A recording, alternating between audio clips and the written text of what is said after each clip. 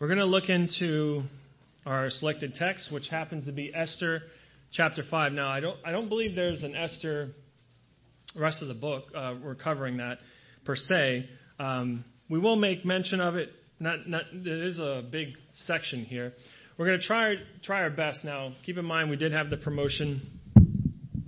We don't have an evening meeting, so if you just bear with me for a little bit, we'll try to cover some of the selected texts. So we're going to Esther chapter 5. The selected text is 5 through 8. Esther 5 through 8. Now, let's just look to the Lord first, and then we'll make some opening comments about it and see where the Lord takes us. So let's pray. Our Father, we just thank you for this day. We just ask you to open our eyes that we might behold wondrous things from your law. In Lord Jesus' name we do pray. Amen. Okay, so Esther, I don't know what you think of when you hear the book of Esther. I don't even know if anybody's ever done a study or ever read through it. It is a rather famous story, I would think. Many people are familiar with it, especially in the Catholic world. They add some additional books to their Bible.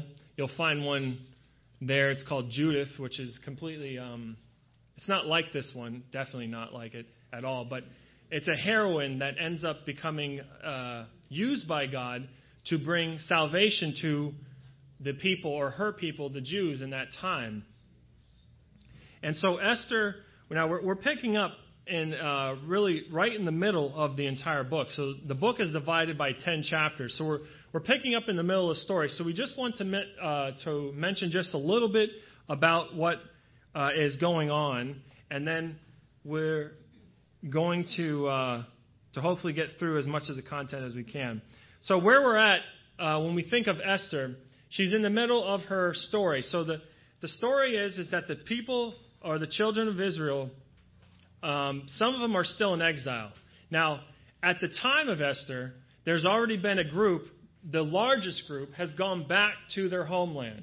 The largest group with Zerubbabel has come back to Jerusalem. Remember, they were taken out forcibly by the Babylonians, and the Babylonians were then replaced by the Medes and the Persians. So where we're at right now is Esther's living in that area, that crescent area, but it's being controlled by the Medes and Persians. So the Babylonians are gone. They're no longer the seat of power there in that area. It's the Medes and Persians. So they've taken over. And so we're looking at about, I don't know, just give or take, it's definitely more than 70 or 80 years, because Zerubbabel has already gone back. The people were going to be in exile for at least 70. But like anything, there's people that are get left behind, right? Maybe they don't want to go back to the ancestral land. Maybe they are disobedient to God, or maybe they just couldn't, right? So they are stuck here in this land because they were taken and relocated forcibly. So Esther is one of them. Also Mordecai, who's taking care of her. So she's in. Think of the setting. You're in a hostile land. You are submitting yourself to a government who's not pro-you, right? They came from a place that was pro-Jewish faith, pro their beliefs. Now, sometimes the government, the kings, when we look through the Bible, they're very wicked, they're very evil. But now you're coming to a foreign government. And how much more difficult it is to follow God in that situation when they're not promoting it, and they're not allowing you or pushing you towards it. And that's exactly where we find her, is this small little excerpt of a person who's in this hostile environment, who then who's placed in a situation to bring a great deliverance. And it almost seems like, how in the world did that happen? You know, there's a term that you might hear, and maybe sometimes it even slips out of your mouth, because you just hear it so much, is like, oh, they just got lucky, or I just got lucky, or, oh man, that's just the luck of the draw. Well, that doesn't exist right in the Christian world. We don't believe in that. We don't believe that there's that time or Father Time or some cosmic entity is shaking dice and throwing it, and that's the way the cookie crumbles for us, as it were. No, we believe that God is in control. And that's exactly, if there was one word that I could put over this book, really you could put it over the entire Bible, right? But is providence. God in control. Now, I like this definition. This is actually found in Merriam-Webster, but if you want to get an idea of what I'm talking about, and this is how they define it. Now, of course, these are not godly individuals, but they say this: it's God conceived as a power sustaining and guiding human destiny. Now, imagine that. In that situation, remember, no control of what you have no control over what's going on, and you have external forces pressing down on you.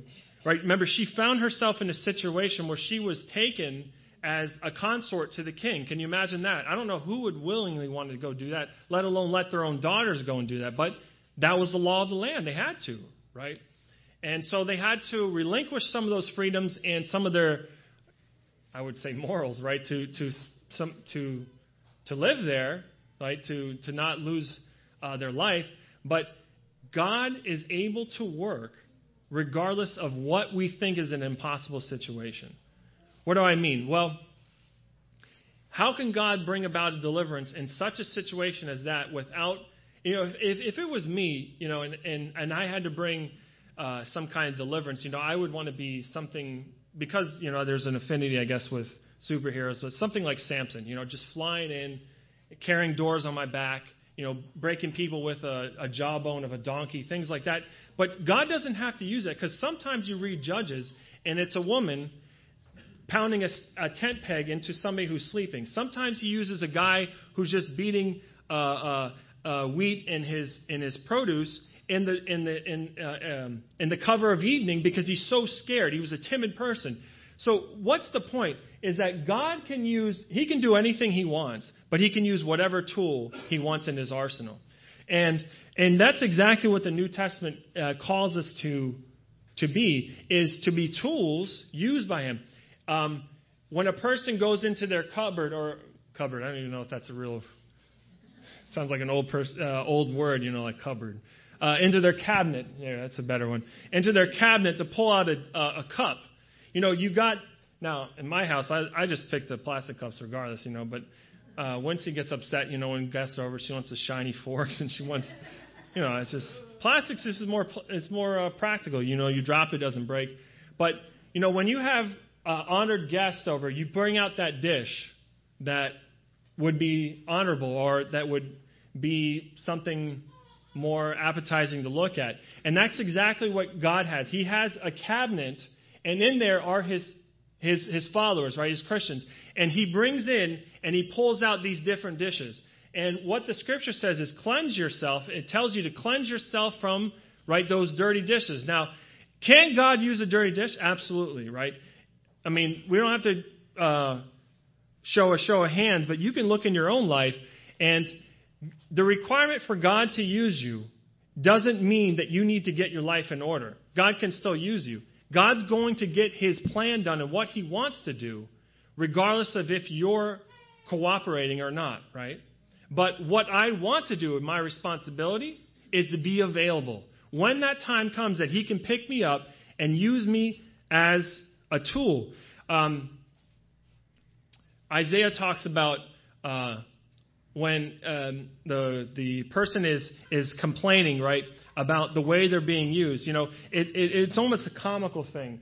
I don't really have a tool to visually show you, but the idea of somebody picking up an axe and then, the guy's chopping, or maybe he's like this, chopping, and the axe turns around and says, "Man, what are you doing? Why are you chopping me like that?" The person wielding it has the power, right? It's not the actual tool. But we tools, like sometimes we don't like the way God's doing things in our life, and we say, you know what? We know better than that. We want to be the one, the person wielding it is the one that controls the power. It's not the tool wielding the arm, right? That'd be kind of weird, it doesn't even make any sense. But sometimes that's the way we act. We act as if we're the ones in control, but that's not the case. God's the one that's in control, right? And regardless if we're going to fight against him and what he's doing, or whether we're going to abide by it and go along with it and be useful to him, is the question, right? And so that's really where I would like to be, right? I want to be that one, that tool of honor, right? Or that vessel of honor that God's going to use as a conduit, right? To bring about something, maybe not in this kind of scale. I don't know. There are Christians, right, that have been used in such a scale as this, right? A nation deliverance out of this hostile government. But sometimes it's something on a local scale. But the responsibility of the Christian, right, is not to continually stay as vessels of dishonor, but wanting to cleanse yourself of those things, right, and be fit for the master's use, right? We want to be those ones that are willingly tools in the master's hands. And so God in control, right? God is able to do whatever he pleases, right? By his will, and he is the power sustaining and guiding of human destiny. Considering this, this is all when we're talking about this story of Esther, because it's just one thing after another, and you think, oh, that's just luck. No, that's God moving, right? So when we think these things, I'm just framing the book of Esther with this. And also, when we talk about promises, I always said that God is in control. There's 3 levels I like to look at this. Now, there's other verses in Scripture, but I just want to highlight these 3 levels where we see God is in control. Now, again, when we're down, especially when things are, as it were, going haywire and going out of control, we feel things are going in different directions. And for me, that's where I like to be in control of things. Now, God's been working with me, right, to show me that I'm not, right. But I think my life works better when I'm in control of it, which is completely, it's a false. But God is in control, right? And so to commit everything to Him and to rely on Him because of who He is. So He's in 3 different levels. Now, first one I wanted to put atomic, but then once I saw these TL and AL, I tried to make it all like a little acronym and following the nice little outline. So we're going to look at God is in control at the fundamental level. The very elements that we see, the powers that we have problems actually seeing with our naked eye, He controls it. In Colossians 1:17, it says this. It's just a small little verse, but how much impact is in that little verse? Look at this. He is before all things. That means there's nothing that is before Him. He's at the very top of the food chain, as it were. And look at this few little words. And in Him, all things hold together. That means that these powers that people, I don't know if you've ever looked at those who look up into the stars and astrologers, they wonder what in the world is keeping, these stars, and they say, well, gravity, but then they start talking about like this negative energy and negative antimatter and all these things that there has to be something pushing against it, right? When you're pushing something, right, that's the laws.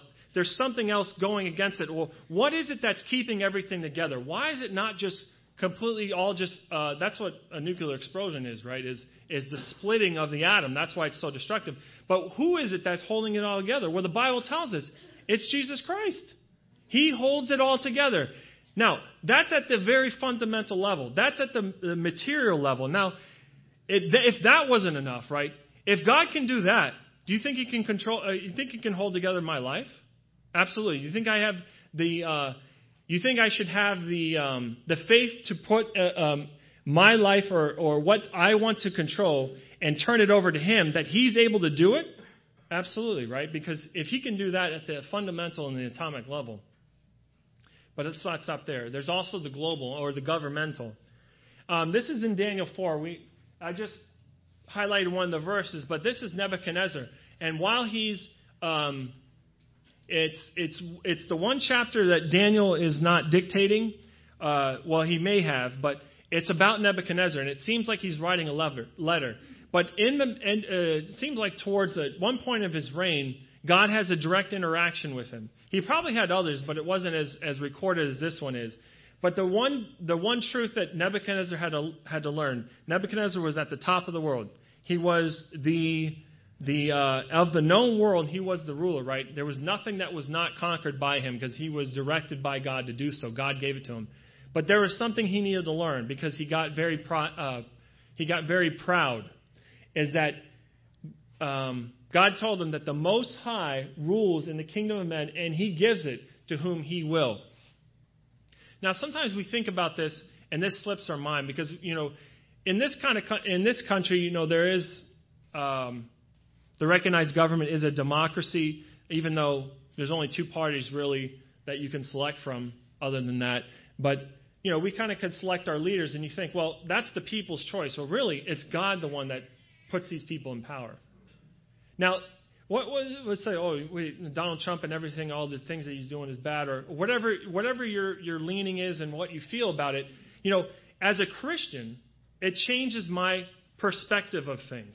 If God's the one that's putting these people in power, now if I'm going to go ahead now, let's just bring it down a little bit further, a little bit lower. Let's not talk about that level. What about that boss who's over me that's very antagonistic?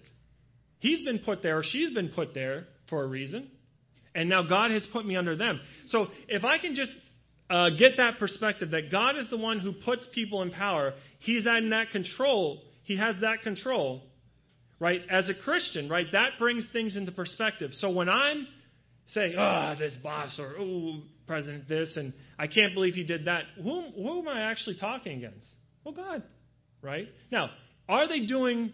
Are they God's man, as it were? Some Christians, they want to put in, God's man in the White House. I don't believe any of that. But, God is the one that puts these people in power, right? We don't need your boss doesn't need to be a Christian in promoting values, because we live in a world that's anti-Christian, as it were, right? They are in rebellion against God, right? We were brought out. We were saved from that. So the system is still, right, against God. Right? One day we'll be corrected, but this world is hostile to the things of God. But God is still in control.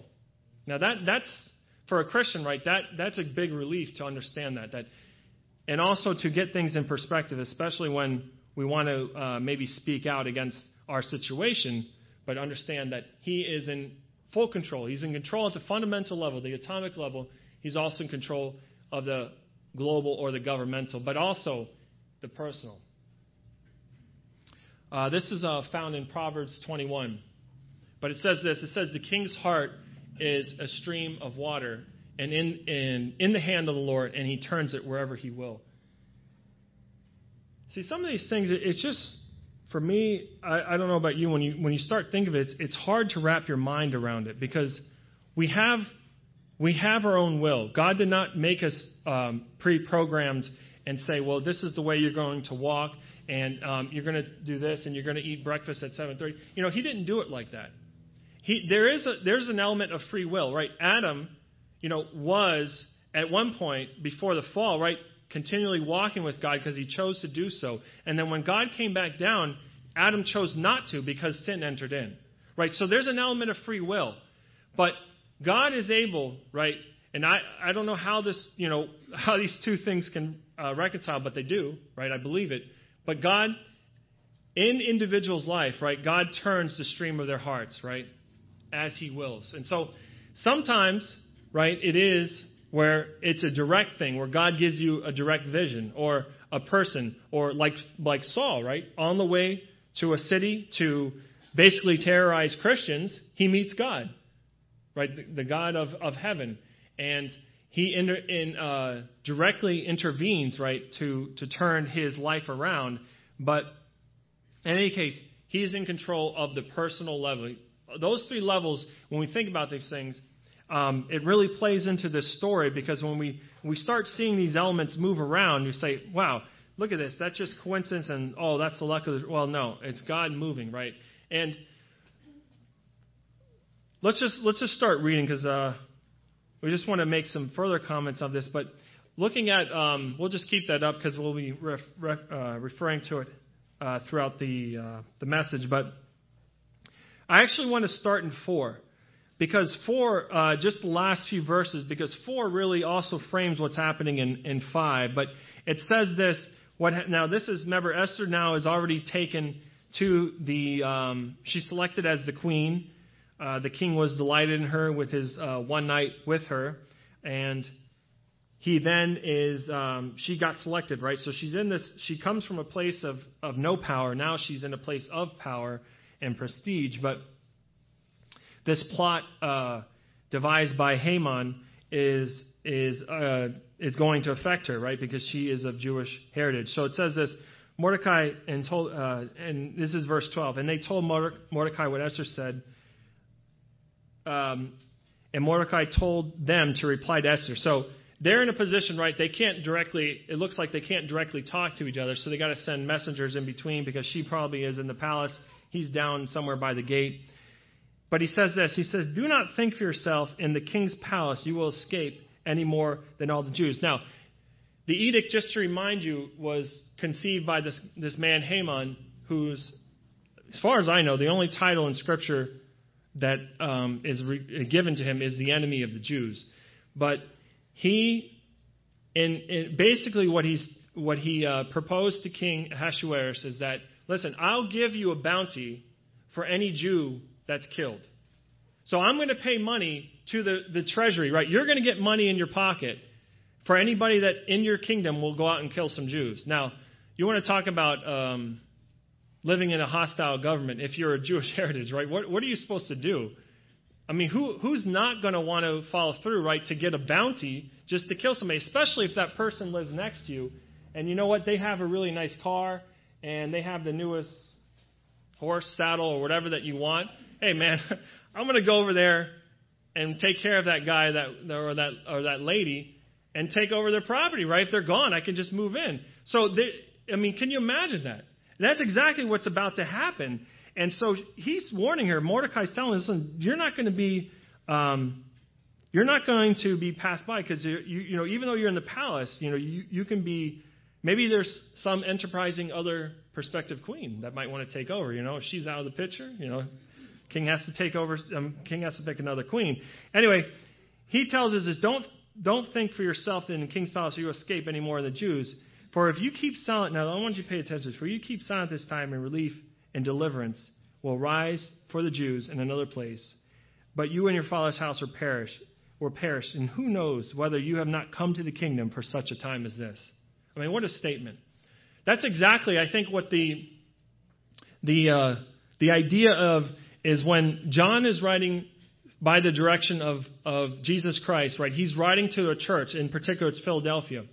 And one of the things that he tells them is listen, you got these things that are going great, but in the end it says this, let no one, hold on to what you have, let no one take your crown or seize it.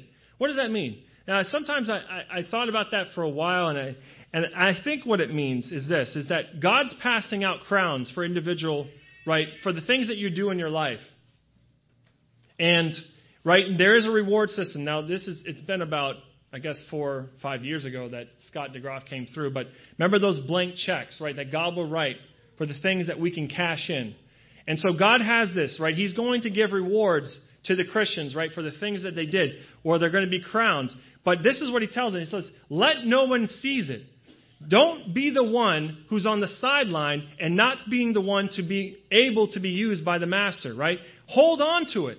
Go out there, be the one who's going, because you can live a Christian life, as it were, pedestrian, right? On the side, while I come in and just sit at, I come to church every Sunday morning, or I got to do my stuff during the week, right? And then there's no movement towards, right, what God's desires are for your life, right? I'm just going to do what I want. I kind of live a nominal Christian life. Well, that's exactly what he's warning the Philadelphia church. He says, don't let anybody seize your crown. Hold on to it, right? Follow after God with all your heart, right? Don't let somebody else seize it. And that's exactly what Mordecai says. Listen, this is your opportunity. Whether you come out of it, I don't know. But maybe God put you there for that opportunity to save the Jews. Listen, God's going to do it regardless. Now, we'll mention that next. But God's going to rescue the Jews, right? He's made promises to them. Now, whether it's going to be you or somebody else, well, I would be the one to say, I want it to be me, right? I want to be that one, that vessel of honor that God's going to use in his hand. And so, and down on to verse 5. So, this is Esther. She ends up agreeing to it. She has the courage to go do it. And then we find out why, because it's not like something you can go up, hey, buddy, I want to go talk to you about, what's going on. And it's not like that, right? It's a very, very different time. And actually, it says here that she hasn't seen him in many days. But it says this in chapter 5. On the third day, Esther put on her royal robes and stood in the inner court in the king's palace. and in front of the king's quarters, while the king was sitting on his royal throne inside of the royal room, opposite of the entrance of the palace.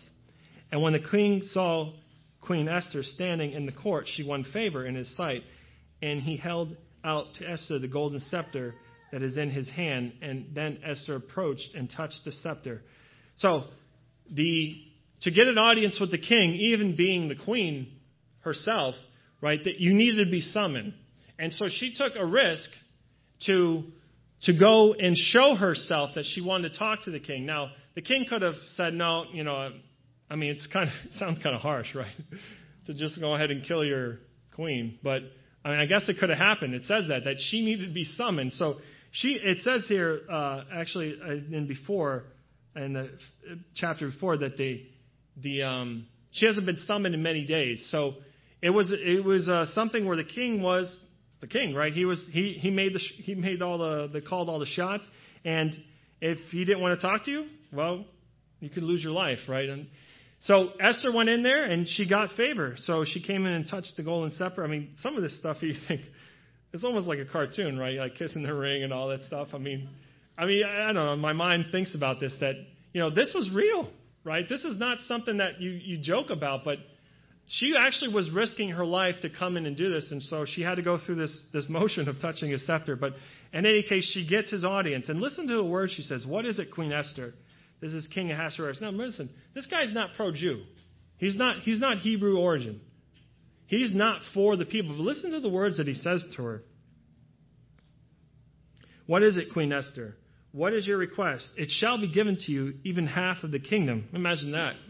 Half of it. Now, this man is ruling of the known world at that time, right? That crescent of Iran, Iraq, Euphrates. I mean, it was key property because you have all those rivers running through. It was fertile land. So this guy was offering half the kingdom. I mean, it could have been a bluff, but it seems to be real. Seems, at least in what he says later too. And Esther says this: if it please the king, let the king and Haman come to a feast that I've prepared for the king. And the king said, bring Haman quickly, so we might do as Esther asked. So the king and Haman came to the feast that Esther has prepared, and they were drinking wine at the feast. And the king said to Esther, what is your wish? And it shall be granted to you. And what is your request? Even to half the kingdom it shall be fulfilled. And Esther said, my wish and my request is that if I have found favor in the sight of the king, please, and if it please the king, let my grant my wish and fulfill my request. Let the king and Haman come to a feast that I would prepare for him tomorrow, and I will do as the king said. So this first little section is her first banquet, right? Now, up until this point, this man Haman does not know that she is where her nationality is. Remember, this nation, the Medes and Persians, has inherited. Really has conquered the Babylonians. The Babylonians went out on some conquest. Now the Persians did later, right? They went as far as actually Greece, but they had a lot of captives. So you had people from different lands, and he had no idea where her ethnic background was, but he knew that he had a beef with Mordecai, and he found out that he was of Jewish heritage, so he didn't like them. And so her request is, now whether, it's not really stated, but it sounds like, maybe she wanted to give herself more time to rethink it, or maybe she had to go over her PowerPoint or whatever her situation was. She wanted one more day. She said, listen, tomorrow I'm going to tell you, just bring you and Haman come to the feast. And so that's what happened. And so, but that night, the next section we'll just continue on here. We're going to look into 6, but I'll just mention it, is that Haman is on his way out. Now, he's on his way out because he says, listen, not only is the king very delighted with me, right? He was propelled into a place of power, but also now the queen is. So obviously he had different interactions with both royalties. They weren't together as you would picture a king and queen kind of sitting in the thrones together. Seemed like it was obviously different because he didn't have much interaction with Esther. And so now he gets really happy, Wow, not only am I being privileged with the king and being promoted, but the queen now is happy with me. But on his way out, he sees Mordecai. So, I think Andrew did talk about this, but Haman's nationality, it seems to indicate, now I can't for sure say that, but it seems to indicate that he's from the Amalekites. Now, the Amalekites were actually, if you look at it, they were relatives of Israel.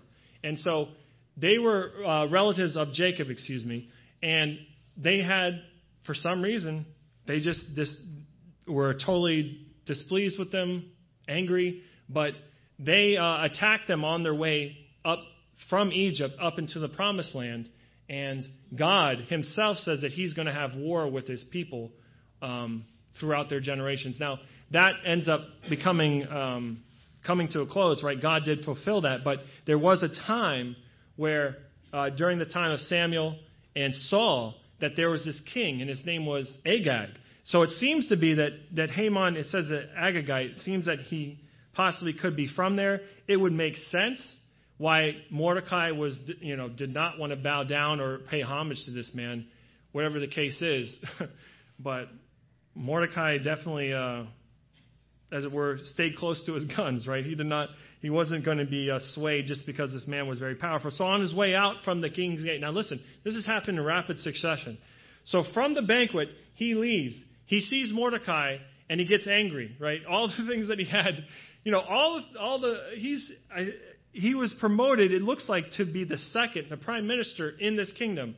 So you imagine everything this man had, everything that he has to, because this little guy doesn't want to bow down to me, he's like so worried about it. It totally changed his personality. I mean, on his way out, he gets so angry, right? And he goes home and he has this pity party with his wife and his friends, and they suggest, can you imagine this, your wife suggesting to you, hey, why don't you just go hang him on a 75-foot gallows? I mean, she must have been pretty bloodthirsty as he was, but that was her suggestion to build this very high gallows. Not just gallows. Getting hanged must be awful, but actually gallows that are 75 feet tall. I mean, how in the world are you going to? I mean, you have to get up there on a ladder, right? There's no elevators, obviously, but that must have been a mission. But he wanted it to be a spectacle, as it were, a testament. Don't cross me, or this is where you're going to end up. So he leaves, right? He goes out. He decides, he leaves the banquet with Esther. He goes home, has this pity party, decides, listen, I'm going to build a really high gallows for Mordecai. On his way back, right, this is all within a close amount of time. He's on his way back to talk to the king to go have him hang. He's like, listen, this guy's a Jew. I'm going to pay a bounty if I can kill him. Of course the king's going to agree with him, I would assume, right? Because why else would he? Why else would he ever protect him? He has no allegiance to the Jewish heritage. He's not Jew himself. But it says this in chapter 6. On that night, he couldn't sleep. Now remember we were talking about how God is in control. You think, it's just lucky he couldn't sleep that night. Well, what does he do when he can't sleep? Well, he doesn't bring out his, counting sheep. He brings out what has been happening in his kingdom. It's kind of funny when you think about it. The guy is supposed to be in control, but what puts him to sleep is the acts that his citizens are actually doing. So he brings out this book to find out, what's been going on in the kingdom, and it's been recorded. Well, look at this. Mordecai actually did something for the king on the king's behalf. It says this. It says in verse 3, it says, and the king said, what honor and distinction has been bestowed on Mordecai for this? And the king's young men who attended says, nothing has been done to him. The king, Mordecai saved the king through a plot that he found out through 2 eunuchs. And he reported to the right authorities. The king's life was saved. Now, let me mention this, too, about history. When you look into this guy, Ahasuerus. Now, whether it's Ahasuerus or Xerxes I, it actually later, he was assassinated, which is interesting. So this is not, it must have been commonplace there to be in a monarch and to have your life threatened constantly, right? People would want that position, or maybe they are just angry at the current government. But Xerxes actually was assassinated at one point, but not this time. Mordecai ended up warning the right authorities, and these 2 men were actually killed. So he says, listen, he comes across this, wait, was there anything done for this man or to honor him? Like he stuck out his neck for my life, and I need to honor my loyal citizens. And so the king's young men who attended says, nothing has been done for him. There's nothing been done. So the king says, listen, I need to honor him. And the king says, who is in the court? So remember, Haman leaves the banquet, has his pity party, builds his gallows, goes back to the king to go talk about hanging Mordecai. And guess who comes in? Haman comes in. So on his way in, he's coming in talking about hanging Mordecai. The king now wants to honor Mordecai, which he does not know this at this point, right? But they said, well, Haman's in the outer court, so they said, bring him in, right? So he comes in to talk to the king about hanging Mordecai. The king wants to honor Mordecai, and so they both don't know what their agenda was. But of course, the king goes first, and the king says to Haman, he says, listen, what honor? That says this in verse 6. It says, so Haman came in and said to the king, what is to be done for the man who the king delights in honor? And Haman said to himself, to whom the king, he said, he's thinking to himself, well, who else is the king delighting except for me? And so he really goes over the top. I mean, to me, it doesn't seem like much. I mean, king's horse and stuff like that. But, I mean, today's, I guess it would be, drive one of LeBron James's car. I mean, I've never sat in any kind of car that's more than 25,000. Imagine sitting in one that's like, 125, 500,000. I guess that would be the idea. Man, let that person sit on the king's horse that he's ridden. Something that people can recognize. That's the king's horse. That's the king's mode of transportation. Not only that, let somebody go in front of him and let a man dress the man in the king's who the king's delight and honor, and dress him in royal robes. Let somebody lead him through the square of the city. Right, broadcast his name everywhere. Right, this is what's to be done for the king, whoever the king wants to honor. And so the king says to Haman, he says, well, hurry, take the robes and the horse, everything that you just said, and go to Mordecai the Jew and do it. So not only, can you imagine the poor guy? I mean, he was so angry for some reason at Mordecai, but now he has to actually go out and do everything he went over the top with to honor himself, because he thought it was going to him, right? Now he has to go do it to the guy who he disdains. So he goes off and does it. Now he starts having some reflection, right? He starts thinking, well, hold on. I just went in here to go hang the guy, and now I went in to go talk to the king, and now I have to go honor him? Wait a second. So he goes home. This is at the end, and he starts talking again. He brings over his friends and his wife to have his pity party. He starts crying. He says, listen, this is getting out of hand. And they said, listen, if he's of Jewish origin, they recognize this. God is on their side. It doesn't actually say that. But he says, if he's of Jewish origin, you're going to fall before him. Now, why do I say that? Now, we'll look to wrap it up. I'm sorry I couldn't get through most of it, but we'll wrap it up with this thought, is that I don't think there's any more ethnic group in human history that has been persecuted and pursued as much as the Jews has in Israel. There are people today, now, this might sound shocking, but we'll just say there are people today that think to solve the problems in the Middle East, if you just flush Israel into the Mediterranean Sea, everything will go away. Now you say, oh, those are the bad Muslims that say that, the extremists. But a few thousand years ago, it was Christians who were persecuting them. So, the Christian world. Now, whether they were true believers, I don't believe so. But no, they were doing it because they thought, well, listen, they were the ones responsible for our Savior's death. They were the ones that put him on the cross. Now, of course, that's complete ignorance, right? God, that was in his plan, right, that Jesus Christ would come, and then he would be lifted up. Actually, when we were just talking about who is he that is on yonder stall, and who is that person? Well, God himself says, listen, Jesus said to while he was on earth, when you lift up the Son of Man, you're going to know that I'm he, right? You're going to know that I'm the Son of God when the way that I'm going to be crucified. And so throughout human history, right, even in our recent history, I don't know if you've read anything about the Holocaust or even gone to some of the museums, but recently there was a story written, it was released on Yahoo, but they were trying to prosecute the person who betrayed Anne Frank's family. Now, I don't know what you're planning to get out of it except for solving a mystery, because, all those people are long dead, right? But it was a mystery, right? They were in hiding, right? The Frank family, I believe it was Otto West, or there was a lady there that hid them in their attic, if you're familiar with the story. But somebody ended up betraying them. Now, whether it was betrayal or the German police ended up there by accident, in any case, they were taken, right? And this is towards the end of the war. They almost made it.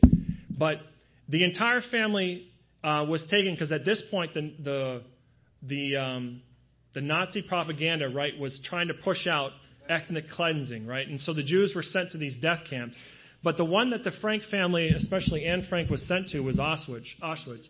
And so I started reading about this. I mean, the things that they actually sent them, systematically gassing them, I mean, it's awful to think about that actually human beings were doing that to other human beings.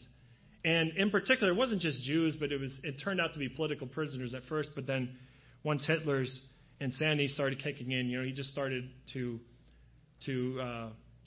push out his agenda. But there's been no people more persecuted. And even today, like I said, they think, listen, to solve the problems in the Middle East, just flush Israel down the toilet. Get them out of there. They're the problem.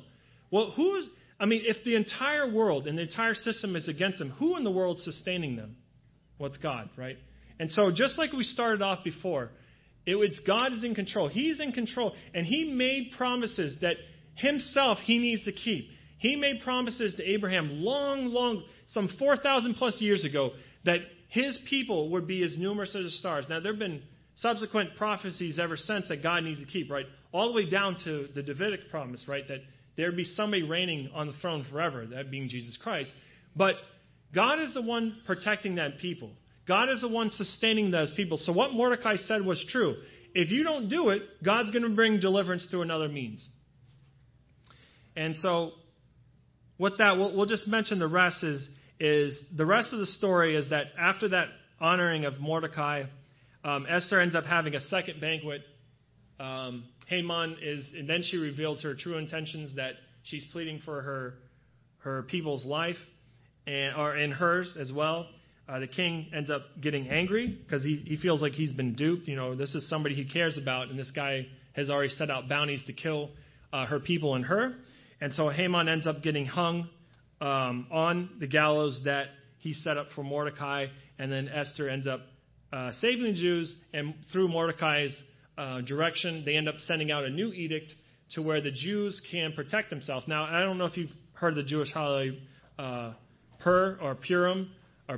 This is where it comes from, right? And so they ended up 2 days, attacking and defending themselves in that foreign land, right? The traditional Jews celebrate it today. So from that time, it actually is a lasting memory that is still practiced today. So Esther ends up being used of God. And so the takeaway in the application is that to get the right perspective that God is in control of things, it really should bring myself and understand that even at the level where, I say this a lot because it happens to me a lot. Somebody cuts me off or something happens and it's delaying my plans or whatever it is, and I say, I get so angry. And I say, you know what? Maybe God's bringing that for a reason, right? Not only maybe for my own well-being, but he's shaping me every day through things. I can look at my kid or for you kids or maybe even family members or somebody that's really twisting you the wrong way, said, this is so hard. Well, God is in control, and his character is why we can have faith in him. Because one thing, he is faithful, right, to complete what he's promised. But he is a loving God, and he looks out for our benefit, right, and he wants our good. And he's not going to stop, right, until he shapes us into the image of his son, right? He's moving us towards that. And so understanding God is in control and also being useful, right, as Esther was, right? We want to be the one to seize that crown. We don't want it to go by. We don't want to be a pedestrian Christian. We want to seize those crowns, right? Those things that God has given us, the opportunities, let's make the most of it. Let's close in a word of prayer. Father, we just thank you for this time. We just thank you for the story of Esther.